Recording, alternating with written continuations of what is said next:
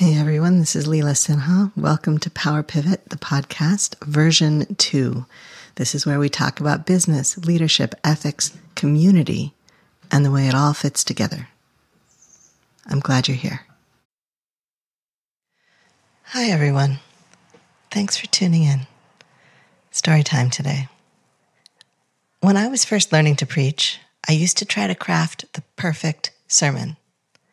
Now, anyone who has done any public speaking for any length of time will tell you that there's no such thing as the perfect speech or the perfect sermon, but especially in the realm of the esoteric and slightly impossible and unknown, there is no such thing as the perfect sermon. But I was trying. I was used to being a student and being good at being a student.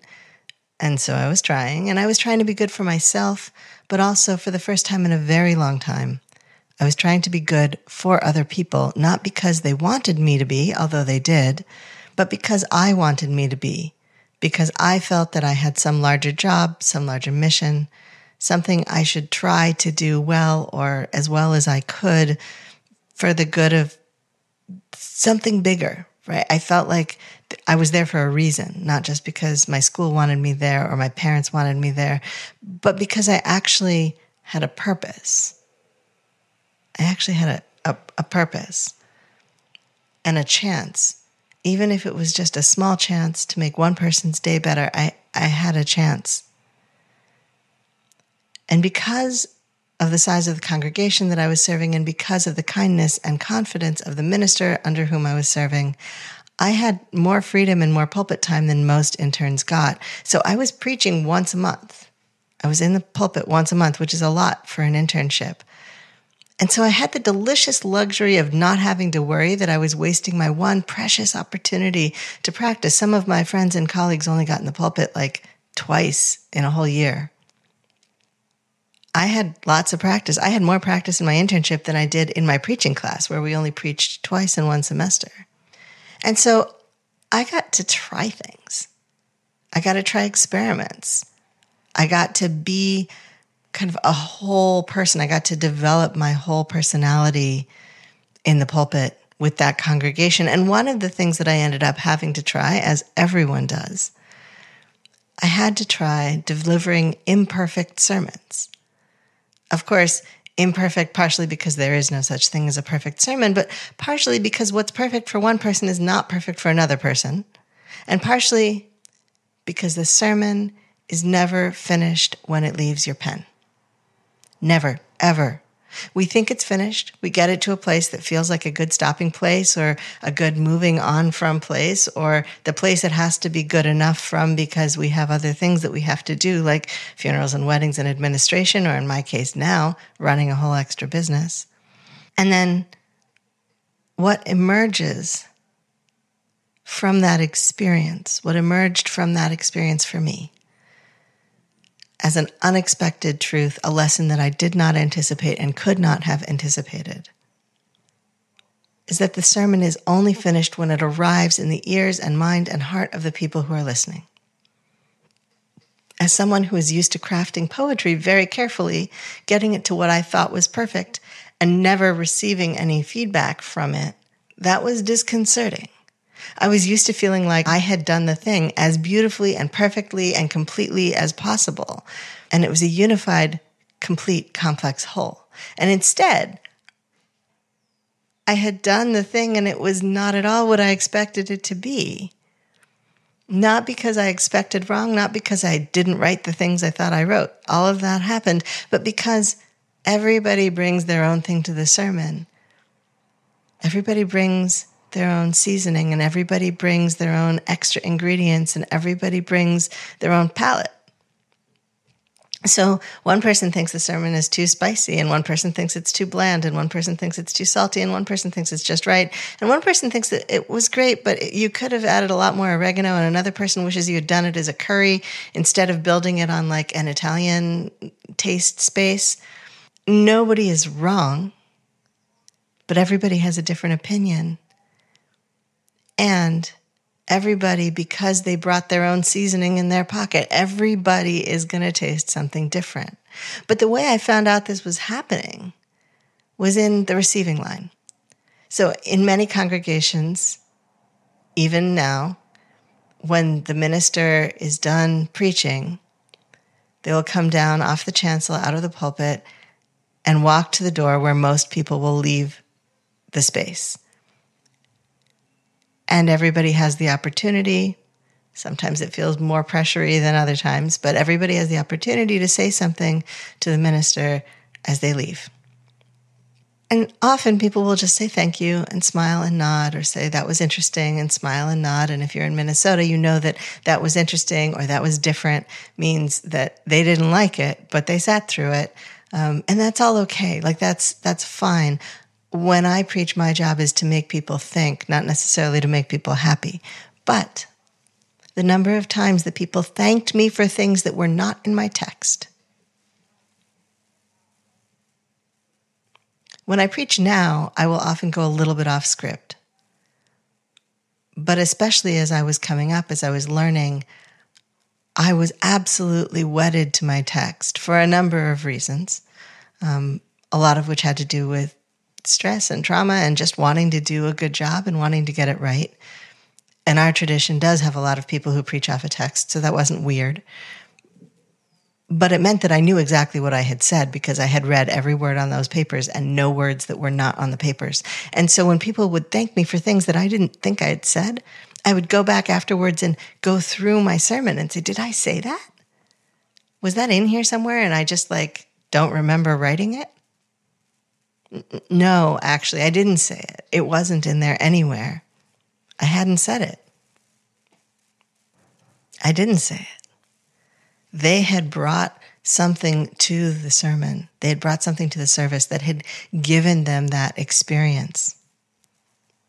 They had completed the sermon, and each of them had heard a different sermon. And it was at that point that I realized that I had to relinquish the illusion of control over what other people were going to hear me say.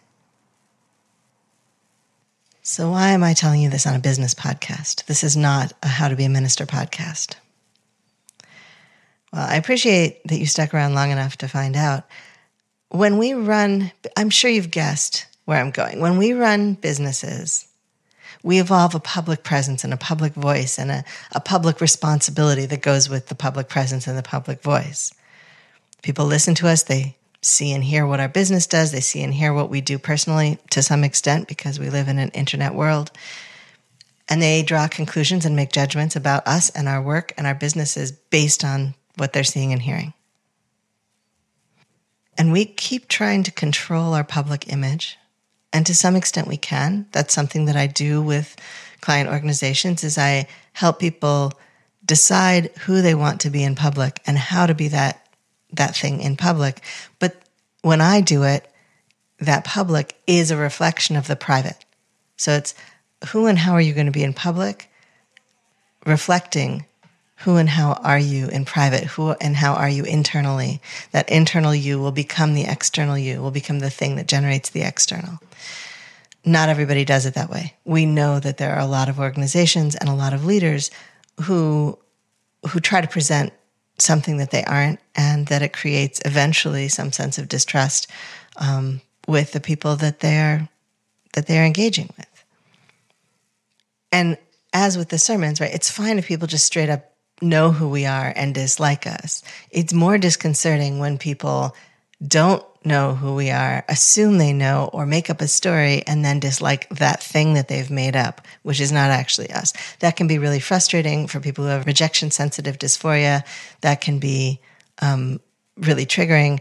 And it is part of public life that people will not know you and will dislike the you that they think they know that they don't know.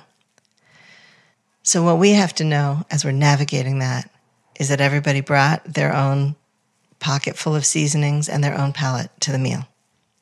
Everybody brought their own thing and added it as they were eating the food. We do not have 100% control over what people ingest from us and their experience of that. And we never know which way it's going to go because I'm talking as though it's always bad, but it's not. A lot of times people are getting good things, nourishing things. A lot of times people are listening that you don't know are listening. A lot of times people are paying attention who you don't know are paying attention, and they are being nourished. They are being nourished by that. recently I got some feedback about this podcast, and I was delighted and floored to hear what people experienced of me, because it was not at all what I thought I was putting out. It was something completely different.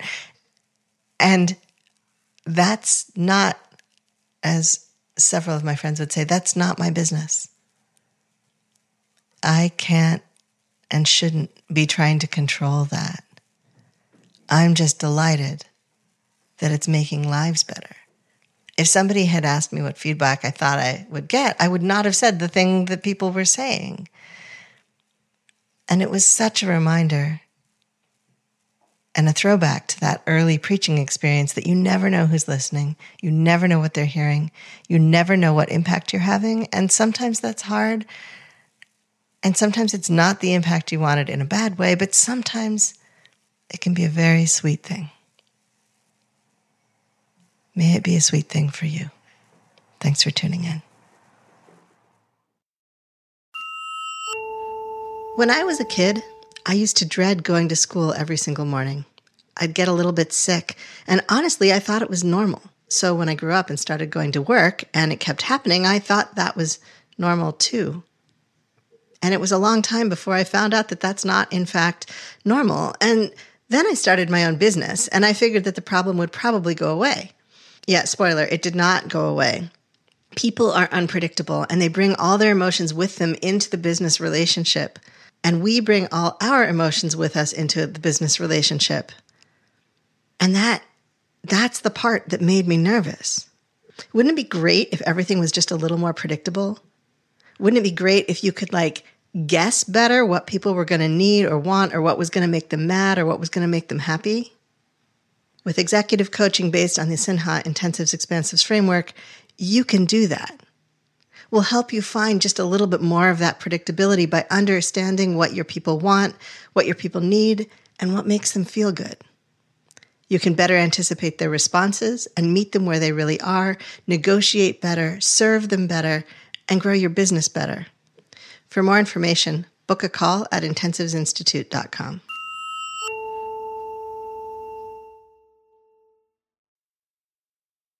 This has been Power Pivot, the podcast. I'm your host, Leela Sinha. Thank you for listening. I offer gratitude for the earth and sky and the support and care of many who cross my path. Our post-production assistance is provided by William Jameson, and you can find him at jamesonav.net. You can find more of me and my work, including leadership consulting and keynotes, at intensivesinstitute.com.